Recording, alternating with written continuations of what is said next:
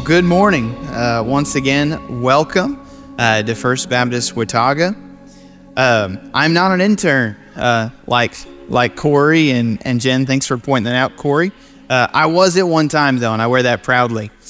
So be careful. Sometimes interns become pastors, and God might just put you somewhere.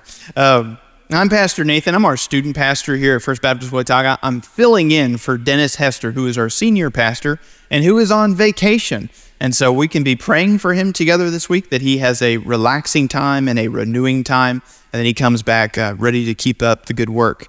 To tell you just a little bit about me, in case you don't know, when I was a child, I grew up in a very Christian home where the Bible was read quite frequently, as well as comic books. That's just the truth. So you could say if there was a fire in the house and I could only grab two things on my way out, it's entirely likely I would have left a burning building with a Bible in one hand and a comic book in the other. And that just gives you really a lot of insight to how I grew up. Because of that, because Scripture was read frequently in my house, I read in Scripture at one point, and it stuck with me, a verse from Philippians 4:13, I can do all things through Christ who strengthens me. And I thought, wow, that's awesome. Furthermore, it was backed up by something Jesus said in Matthew 19:26, all things are possible with God. Well, with those two scriptures in mind, I built a little theology, and I set out to do the impossible because I wanted to be Spider-Man. Bible in one hand, comic book in the other. I'm telling you, that was what I thought. With those two scriptures, I thought surely I could climb up the walls in our house. And as you can imagine, this led to a small crisis of faith.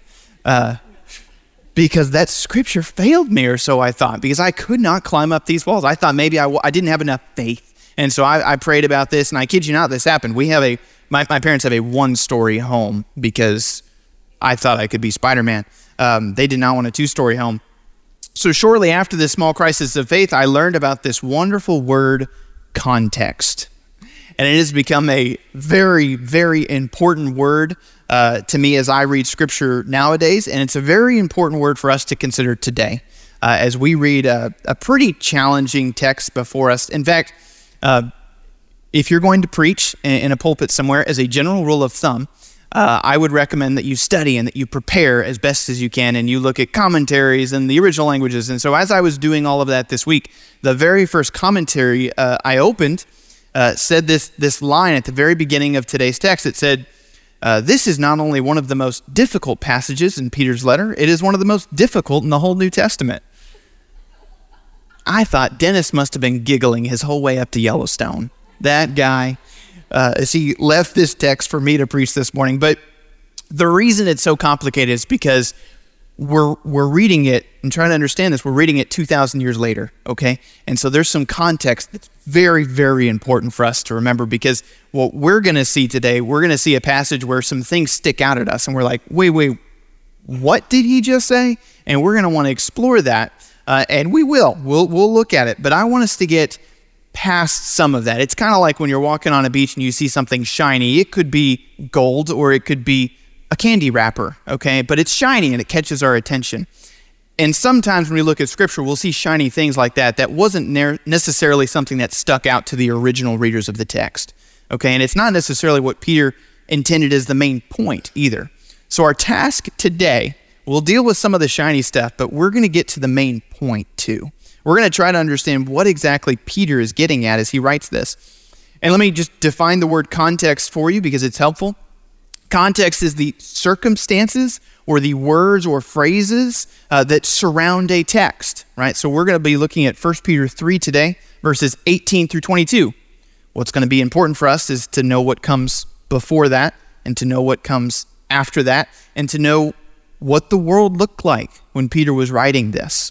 That's the context of the passage that we're going to try to really get a good handle on today as we work our way through so that we don't get too distracted, too bogged down in some of the shiny, interesting stuff that he says. And it's interesting stuff. We've been working through this series, though, in 1 Peter, if you're new with us, where we've explored a letter written by the church's very first pastor. Way back when the church started in Jerusalem, Peter is who we kind of regard as that first pastor, right? And we learn what we can from him. Peter is a fisherman turned shepherd, a Christ-following apostle. And so we're going to take a look at what he has to say, but I want you to know that he's writing to Gentile believers. Now, when I say the word Gentile, what I mean is anyone who's not Jewish, okay? That's probably most of us in this room, right? And so he's writing to people who were not Israelites in the traditional sense. They didn't grow up reading the Torah. They didn't, what we'd call the Old Testament, they didn't grow up reading that, memorizing it, studying it, as Jewish believers had done before Christ. They were Gentiles. And so a Gentile believer, but he's also writing to Gentile believers who are being persecuted by the Roman culture. Now, when I say persecuted, I do not mean they were being made fun of at work for their beliefs in Jesus, okay? I mean they were on the cusp of a very important Christian historical persecution by the Roman Empire. We think this was written in about AD 64 or 65. Like I said, that was a long time ago. It was written likely somewhere in there or shortly before or after those dates, which puts it right before or right after or on the cusp of this great big persecution that began with the Emperor Nero of the Roman Empire, who begins just rounding up Christians left and right and killing them. Those Christians, right, were the Christians in that time period, knowing Christians who were being rounded up and killed. That's the people that Peter's writing to. Remember that this morning. That's very important. Those are the people that Peter's writing to, because when he's talking about suffering, especially in last week's text, he talked a lot about how we can endure suffering on account of Jesus. He's talking to people who are at the very least beginning to feel that pressure. They get it. They understand what suffering is. And so last week we talked about suffering. We talked about why Christians can endure suffering, and to, again, fill you in, that summary statement that we basically learned last week was that we can endure suffering as Christians because of the hope we have in Jesus. Okay, because of the hope we have in Jesus. And so why can we endure it? Because of Jesus. And this week's text, we're going to see Peter talk a little bit about what it is that Jesus has done so that that's actually a reality, so that we can actually endure suffering. What is this thing Jesus has done? Because he's just saying because of Jesus. Why? And so we're going to explore that this morning and help us to understand what makes it so that we can endure suffering. Now, let me make just one little note before we begin this morning in our text, because I want to point out two problem areas in our text this morning that may have caught your attention. They certainly caught Dennis's attention on his way out. He talked about it last week, literally on his way out the door before he left for vacation. They caught my attention. I read through the passage. These are the first two things I noticed, and I was like, how do I preach that? What, Lord? You know, and so they're the things that might catch your attention. But they also have the ability, like I mentioned before, to distract us from the main point. And so we're going to walk through it together. Those two things are this phrase about Christ preaching to the spirits in prison. All right? You're going to read that, and you're probably going to at least be a little bit confused, if not a little bit curious, okay? The other phrase is that this phrase about baptism now saving you. And every good Baptist in the room is going to shudder. What did he say? It's okay. We'll walk through it together, and we'll address those two things. But then we're going to move to Peter's main point, okay? And I want purposely to prepare you for that those two things are not actually Peter's main point. And we'll deal with all of them and learn what we can and then move to Peter's main point. So our passage this morning is 1 Peter chapter 3, verses 18 through 22. So allow me to read it for us. It's a short text, but certainly full, like I said, full of some interesting things. So read it with me if you have your Bibles, or you can follow along on the screen. It says this: "For Christ also suffered for sins once for all, the righteous for the unrighteous, that he might bring you to God. He was put to death in the flesh, but made alive by the Spirit, in which he also went and made proclamation to the spirits in prison, who in the past were disobedient when God patiently waited in the days of Noah while the ark was being prepared. In it a few, that is 8 people, were saved through water. Baptism, which corresponds to this, now saves you, not as the removal of dirt from the body, but the pledge of a good conscience toward God through the resurrection of Jesus Christ, who is gone into heaven and is at the right hand of God with angels, authorities, and powers subject to him." All right, hopefully you see what I mean now when I say it's an interesting text. So let's dive into the first thing that catches our attention, because this is a room full of good Baptists, right? We don't actually believe in Baptist doctrine that baptism in and of itself saves you. And when I say baptism, I'm talking about when we put someone up in that room right there and we turn the light on and we put a bunch of water in it, and the water may be warm and it may be cold, and then we dunk you under it, right? That's what I'm talking about. So the important piece of context to remember in this passage is the audience. Peter is trying to help his audience, who are Gentiles, relate to the ancient Israelites, whom they did not descend directly from. They didn't grow up hearing those stories. You might, if you've not grown up in church and then you show up to church one day and the pastor is talking about this weird thing, baptism, and this weird thing, spirits from prison, you might be completely confused, right? He's writing to people who don't necessarily have a great grasp on that history. And so he's trying to tell them about Noah. Now, Noah, we might have learned if we grew up in Sunday school, Noah's Ark, where the world was entirely evil and everyone in it was awful except for Noah. And so God's like, Noah, I want you to build me a boat. I'm going to flood the earth. You get your family on that boat. I'll let you live. That was the deal. And so we see that occur. Now, if you hear that story and you think Noah was saved by the water, was he saved by the water? No. Right? If anything, he was saved by the boat, right? But in reality, he was saved by God, who used a boat, and he saved him through water. The water was death. He needed to be on the boat. Think back to Exodus, right? This is more ancient Israelite history here. In Exodus, God's people are led by Moses out of Egypt. And as he's led, in fact, we were just reading scripture about it earlier. Corey and I did not consult about that. That was awesome. But the people are being led out of Egypt into the desert, and then what happens? Moses gets up and the Red Sea's parted, right? We've heard that story, and they walk through it. Did the water save those people? No. In fact, again, it was the lack of water. The water was death. God saved those people by moving the water back. And again, the water meant death, because when the Egyptians tried to come through, God let the water kill them, right? And so that's what we see, is that God's at the work. So when someone today becomes a Christian, are they saved by the water? No, right? The water, they are saved by Christ, and the baptism, which symbolizes that salvation, causes them to go through the water. That continuously is a symbol. Peter's trying to point out that God has a tendency to use water like this in a very symbolic way.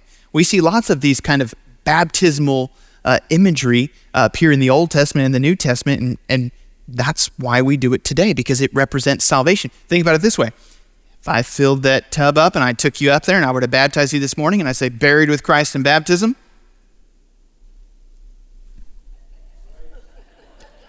if you don't come back up, what's going to happen? It's not a baptism, it's a drowning, right? And a public one. I'm going to jail, right? That's a bad day. The water is death.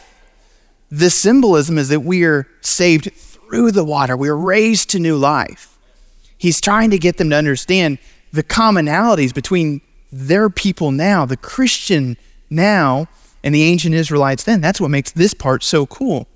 He's not saying at all that the water saves them. Jesus saves them. That's why he mentions through the resurrection of Jesus Christ. The other thing he mentions is this phrase, pledge of a good conscience. Now, I don't really like the translation pledge there, because when we think pledge, we think, I pledge allegiance to the flag, right? And so we're thinking of a kind of creedal assent, if you will. Like I'm pledging allegiance to something, but the word in the Greek really has more to do with the word request. Some of your Bibles might use the word appeal.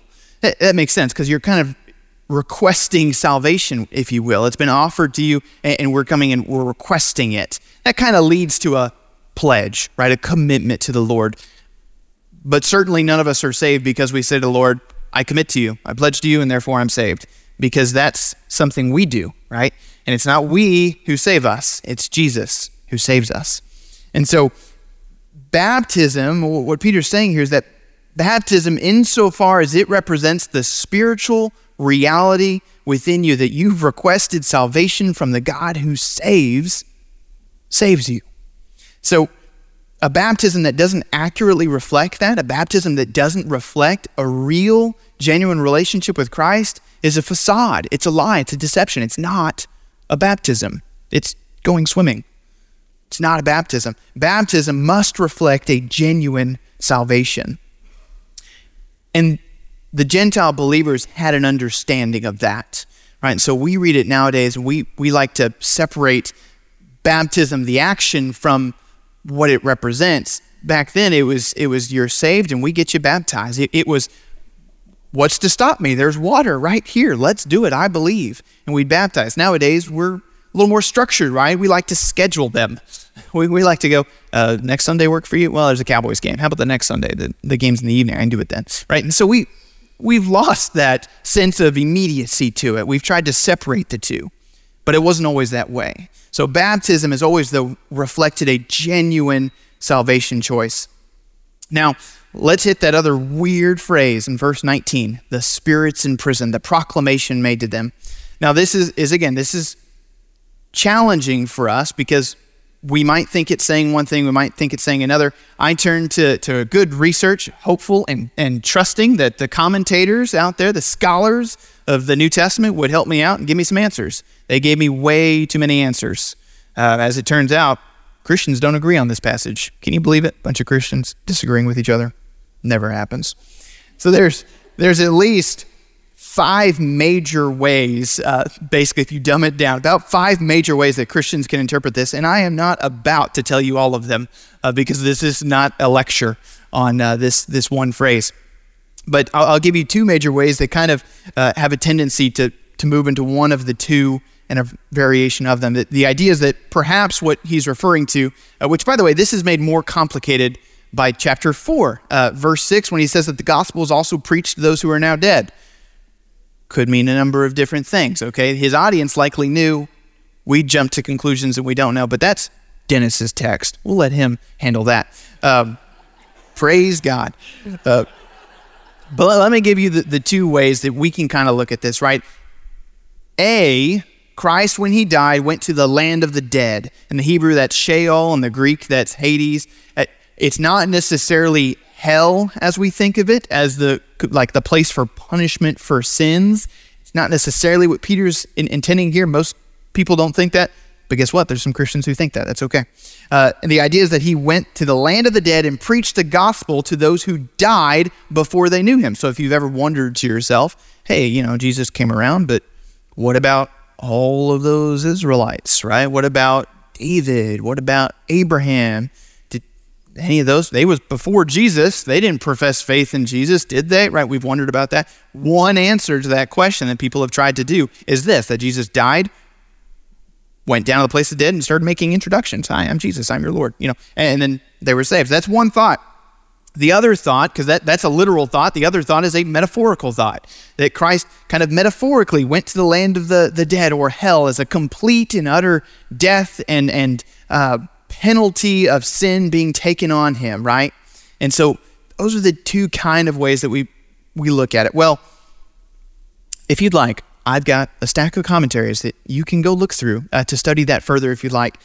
But what I want to do is point out this morning the common ground between all of them, right? What we can actually learn is what I believe is truth from all of those ideas. And what we should take from it is that they all mostly agree on this. Not even death can keep us from the grace of Christ. We learn that from the empty tomb, though, don't we? That death is not the end for a Christian. See, to the Gentile believers, Peter was writing, the ones who were on the cusp of the world's most devastating persecution of Christians ever. That's good news. It's really good news to know that not even death will keep us from Jesus. That's a good truth to take away from this difficult, challenging passage, is that not even death can keep us from Jesus. When Jesus wants to save you, he is going to save you, right? He's not going to let death prevent that. He's the death around you, the death of yourself. In fact, I won't share any names, but I heard this wonderful, wonderful testimony of the Lord's work from a guy earlier this week. And he talked about how before he knew Jesus, he wanted, all right, hear me out. He wanted to die and made efforts to do so. And then he woke up the next day. Why? Because God said no. Right? See, the truth is, our God is more powerful than death. Jesus is more powerful than death. And that's good news, especially to a bunch of Christians who are looking death in the eye, like the Gentile believers who are hearing this for the first time were. So, those are the two shiny things, all right? And I think we can delve some good truth from them, but let's get to the good stuff. Let's get to the important, what I believe is the main point of this passage. A contextual reminder, Peter's writing to people who are suffering, right? He's writing to people and he's telling them to endure suffering because of Jesus. In fact, when I look at this passage and its context, an important word that we're learning today, right?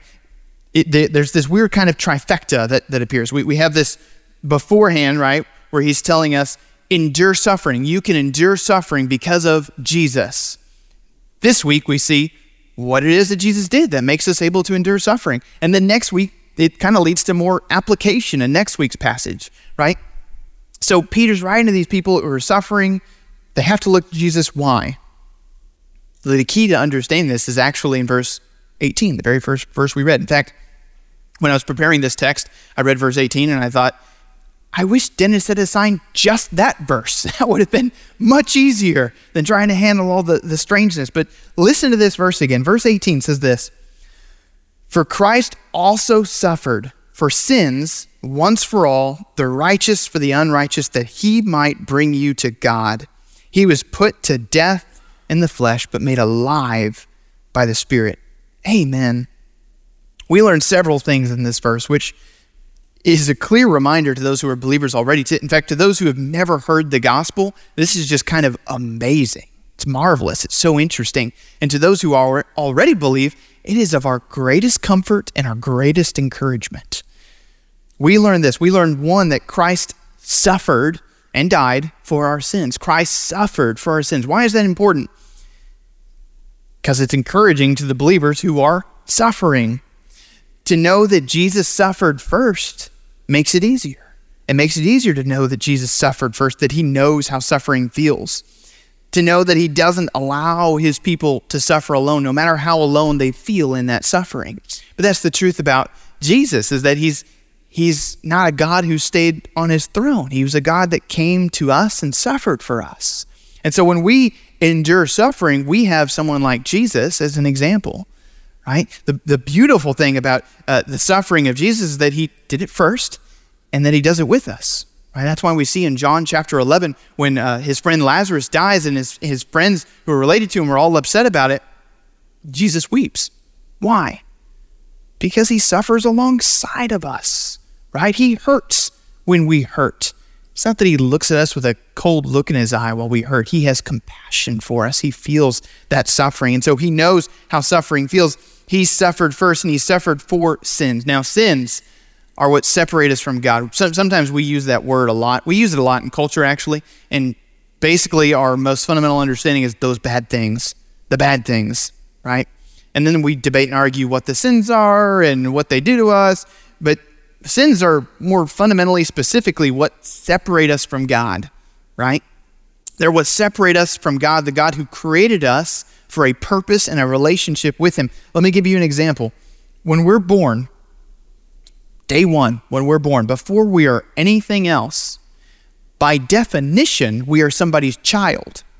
That's the way it works. The first thing we are, before we are doctors or teachers or pastors or interns, the first thing we are children, somebody's child. Now, a lot of things can go wrong, can't they? And a lot of things begin to go wrong and break those fundamental relationships, right? Look at the world and you'll see there's tons of broken families. And it starts with that fundamental relationship being broken. That's what happened to us. That's what happened. God created people to be nothing more than his children. And then sin enters the world and it breaks that relationship. It just shatters it. So Jesus suffers for sins to restore that relationship. Christ died to restore that. And he did it once for all. That's the other thing we learn, is that Christ died once for all, so that all sin, past and future, would be dealt with. In the Hebrew culture, it was we offer a sacrifice to cover up for our sins. The Lord will forgive us if we offer a sacrifice, and all those poor animals, right? we offer them up, they die, we're covering our sins until next week when I screw up again, and then I've got to bring another sacrifice, right? Jesus is that sacrifice once and for all. That's why we don't continuously have to have Jesus come back, stick around, we kill him again on Easter, and then we bring him back. It was once for all. Hebrews chapter 10 talks about this in verse 11 through 14. It says, talking about Jesus, every priest stands day after day ministering and offering the same sacrifices time after time, which can never take away sins. But this man, after offering one sacrifice for sins forever, sat down at the right hand of God. He is now waiting until his enemies are made his footstool. For by one offering, he has perfected forever those who are sanctified. Christ doesn't have to keep dying for your sin. No one has to keep dying for your sin. It was enough. And then it says the righteous for the unrighteous. See, the thing about Jesus is he was righteous. He is perfect in every way. And when he lived his human life, it's easy for us to think that and then forget how difficult that actually would have been. Because when we are tempted by sin, what we like to think to ourselves is, well, Jesus, what would Jesus do? Well, he wouldn't be in this situation because, he's all powerful and he knew not to sin and he knew what to do. And Jesus was tempted every way. We see that in Hebrews chapter 4. He's tempted in every way. And again, we think in our 21st century world, no, Jesus didn't have to face what we face. Well, I hate to break it to you, all sins and temptations boil down to the kind of same fundamental, 7 or 8 rough sins and temptations, right? And he faced all of them, right? He would have faced the desire for instant self-gratification, for lust. When he's in the wilderness, right? He wanted to eat, but he wasn't supposed to at the time because he committed that time to the Lord. He would have been tempted in all those ways. We see 3 different ways that the devil tempted him in the wilderness, right? Jesus was in fact tempted, and yet he never sinned. He was perfect. That's what made him the perfect sacrifice. And yet we're sinful. We see that all have sinned, all fall short of the glory of God. We see that in Romans 3:23, but hopefully you can just look at the world and see that, right? Surely we can agree on that. I mean, the truth is very few of us would wager to say that we're perfect. Now, many of us will say that we're basically good, all right? I'm basically a good guy. I do the right thing more than the wrong thing. I'm faithful to my wife. I take care of my children, but very few of us are going to wager that we're perfect. And that's because there's a fundamental reality there. We're not. And even one sin is enough to separate us from God. So your good person status is not enough to restore that relationship with God. All sin has to be removed. All of it has to be sacrificed on. All sin was removed because the one who sacrificed himself to pay for that sin was perfect. And why would he do such a thing? The passage in verse 18 says to bring you to God. Remember that fundamental relationship we started with that was broken, to bring you to God. So why did Christ suffer and die? To bring us to God, to restore it. And have you ever stopped to actually consider that? Consider that personal relationship you're meant to have with God. And you can actually have one now because some guy you never knew died for you. That's pretty interesting. There's a lot of religions out there, a ton, who will tell you the things that you can do to be acceptable before God, to do good enough things, to basically work your way there to be good enough before God. Jesus is the only one who offers to take you there for free. He's the only one who offers to just bring you to God instead of you trying to get to him. There's this wonderful song, I just love it, by a group I really like called the Gray Havens. The song is called Train Station. And what it does is it's a metaphor. It's all one big allegory. And it speaks about all of these trains that people are charging for people to escape from something on. Right? They just want to escape. And so they're offering these train tickets. And there's one conductor who's offering something different. Let me just read you the chorus. It says this: some of the trains, right? Some were steel, some were gold. Each conductor raved. They shouted, "Buy your tickets, save your souls." But one conductor sang, he shouted, "You come follow me. I'll buy your tickets and I'll pay your fees because I know what you cost. Believe me, without this train, you will be lost." And in the song, as it goes on, it causes this big scandal because people are like, is this guy really offering train services for free? That's ridiculous. We can't trust that. We can't trust that he's actually going to take you anywhere good. But that's the deal, right? So we lay down our tickets. We stop trying to pay for the train, and we just say, Lord, I'm going to trust that this train's going somewhere I want to go. And I'm going to follow you. I'm going to get on the train because he can save us for free. And then this last phrase is, he was put to death but made alive. Jesus, after suffering on the cross, died. And Peter tries to make clear in this passage that it was a complete death. There was no kind of dead. There was no, he's in a coma for a couple days. It's not that he almost died or was mostly dead. He was dead. Jesus really died. And that's what Peter's trying to get at. He was dead. But then he breathed again. He was made alive again. And again, have we thought about what that means? If Jesus doesn't stay dead, neither do we. If Jesus actually has victory over death, and he proves it with the empty tomb, with the resurrection, if he actually walks out of that grave, that is proof that he has the power to keep us from death forever. All that's left to do is trust that he will. The trust that he will in fact do so, that he will in fact keep his promise. All that's left to do is to follow Jesus. So one of the main points of this whole passage is that Jesus suffered, he died, and he was resurrected. Have you heard that before? It's the main point of a lot of scripture. Jesus suffered, he died, and was resurrected. And when you stop and you look at this whole passage, then all 4 verses and the stuff before and after, you can see how he's mentioned the gospel and how Jesus is present in all these places, right? Notice that he was present in all of it. He mentions those who are dead, right? And that Jesus is somehow weirdly there. What's going on? I don't know. But his gospel made it there. And then he ascends into heaven. We have this wonderful line, angels, authorities, and powers are subject to him. All of it's up to him. He's in charge, right? And so we see this image where spatially, right? We don't necessarily nowadays view hell and earth and heaven in spatial terms, but we've traditionally used those kinds of terms, right? And he paints the whole picture for us. Jesus is everywhere. Nothing can stop him, right? He's over it all. And so what we find is that nothing can keep us from him. His grace that he offers us, it's unstoppable.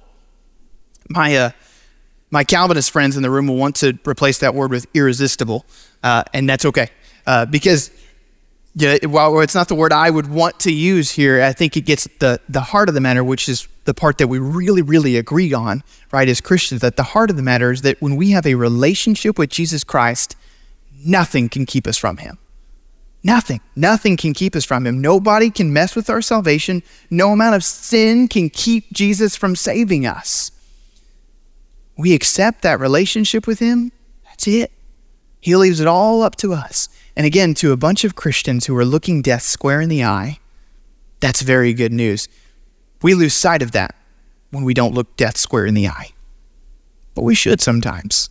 We should regain that sight of that to understand that the gospel is really that thing that we need to cling to and hold on to.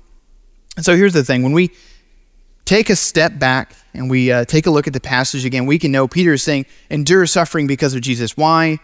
Because of the gospel, because of what Jesus has done for us, because of what Jesus offered us, because he rose again and he conquered death, heaven, and everything else. He conquered it all. When we say Jesus is king or Jesus is victorious, we don't mean something small or inconsequential. We mean he conquered all of it. He has victory over all of it. His victory over anxiety is one of the things I was thinking about earlier this week. And I don't mean that I was filled with anxiety over the text, although in some ways I was. But I don't mean the real anxiety, right? The stuff that people really struggle with, right? The kind of depressing stuff that we struggle with. But I heard, again, a testimony earlier this week that was just great. Man suffers with anxiety and he comes to know Jesus. And he said this to me. He said, the anxiety wasn't gone, but it just didn't matter anymore. It just didn't matter anymore. Why? Because Jesus suffered, died, and rose again.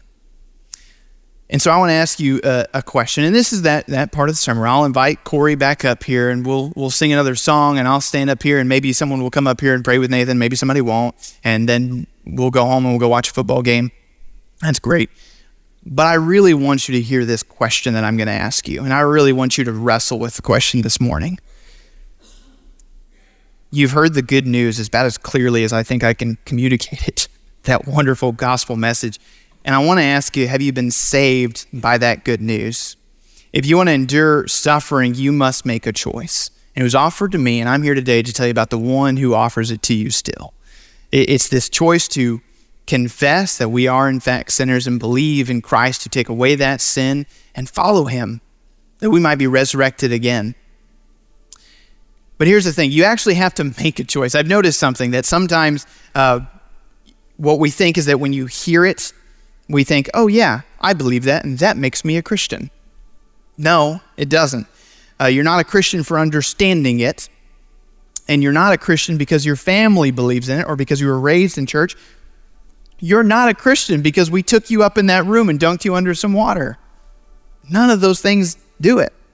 To give you just a brief example, when I began dating Kirsten, who's my wife, when I began dating her several years ago, we came to a point in our relationship where I had to have what oftentimes the younger people in the room will have heard this phrase 1,000 times, DTR, a define the relationship talk, right? That's that awkward conversation that we have to define where we're at. Are we in a relationship? Are we boyfriend, girlfriend? How does this work, right? And you actually have to have that conversation in some way, shape, or form. You have to ask the question, will you be my girlfriend? Something, right? Because what would be ridiculous is if I thought to myself, you know what, I really like her, and I believe she likes me. I'm convinced of it. So I just walk around telling people that we're in a relationship. Right? That'd be kind of ridiculous. I don't think the state of Texas would even acknowledge it for a long time if I just walked around telling people, yeah, I'm married to her, but I never got down on one knee and asked her to marry me. Right? That would be ridiculous. She'd be like, we're married? What are you talking about? You haven't done it? Well, I haven't had a wedding. You know, there's a choice of commitment. We actually have to do that with Jesus. Just like you can't be in a relationship with anybody without actually committing to that relationship, without having that moment. You can't have a committed relationship to Jesus without talking to him, without telling him as much, saying, Lord, I want to be in a relationship with you. When I asked my wife to marry me, I was like 99% confident she'd say yes, right? When I asked Jesus to save me, I was 100% confident that he'd say yes. I'm 100% confident that if you asked him today, he'd save you. And I really, my job here is a joke about the complications of the text or whatever. My job here is to get up in this pulpit to tell you the gospel, to tell you about this choice, and pray and hope that you make a commitment to it. But I want you to know that if you haven't actually made that commitment, you haven't done anything yet. You're not a Christian. You're not saved, right? It won't be easy for you to endure suffering. It won't be possible for you to endure suffering. So I want you to know that this morning. I want to tell you that. I want you to stop flirting with Jesus and actually make a decision on whether or not to follow him. And so if you want to make that decision today, I'm going to be down front. And here's what I want you to do. If you need to make that choice, I would encourage you to slip out of your seat and come down and visit with me for a minute, right? And we can talk for just a moment, and I'll help walk you through it. You know, sometimes it's awkward and uncomfortable when we want to have that conversation and we don't really know what to pray or how to pray. I'm here to help you. I'm not going to do it for you, but I'll help you, right, to know what to say to the Lord. But you don't need me. You can do it where you're sitting. And I want you to know that if you make a decision in your seats while we're in this last song, I want you to know this. I'd encourage you to slip out of your seat and come and tell me about it, right? Because another lie that we like to believe, Christians, another lie we like to believe is that we can have a personal, private relationship with Jesus. We can have a personal relationship with Jesus that is never private. It can't be. It's public. It's why baptism and salvation, that they get intermixed, right? Because of the things that we read in Scripture, because they viewed them as such. They viewed a personal relationship with Jesus as always public. And so those are my two choices to offer to you this morning, is to do one of those two. So stand with me. I'm going to pray for us, and then you respond in whichever way the Lord is calling you to respond this morning. Let's pray. Father God, thank you for your word. And even though it can be confusing to us at times, Lord, we are grateful that when we trust you and we look for you, that you are faithful to reveal yourself. And here you are again, Lord, showing us your good story, your gospel, your offer of salvation. And Lord, I pray that today as it's been offered and presented, that it would just simply be accepted, Lord.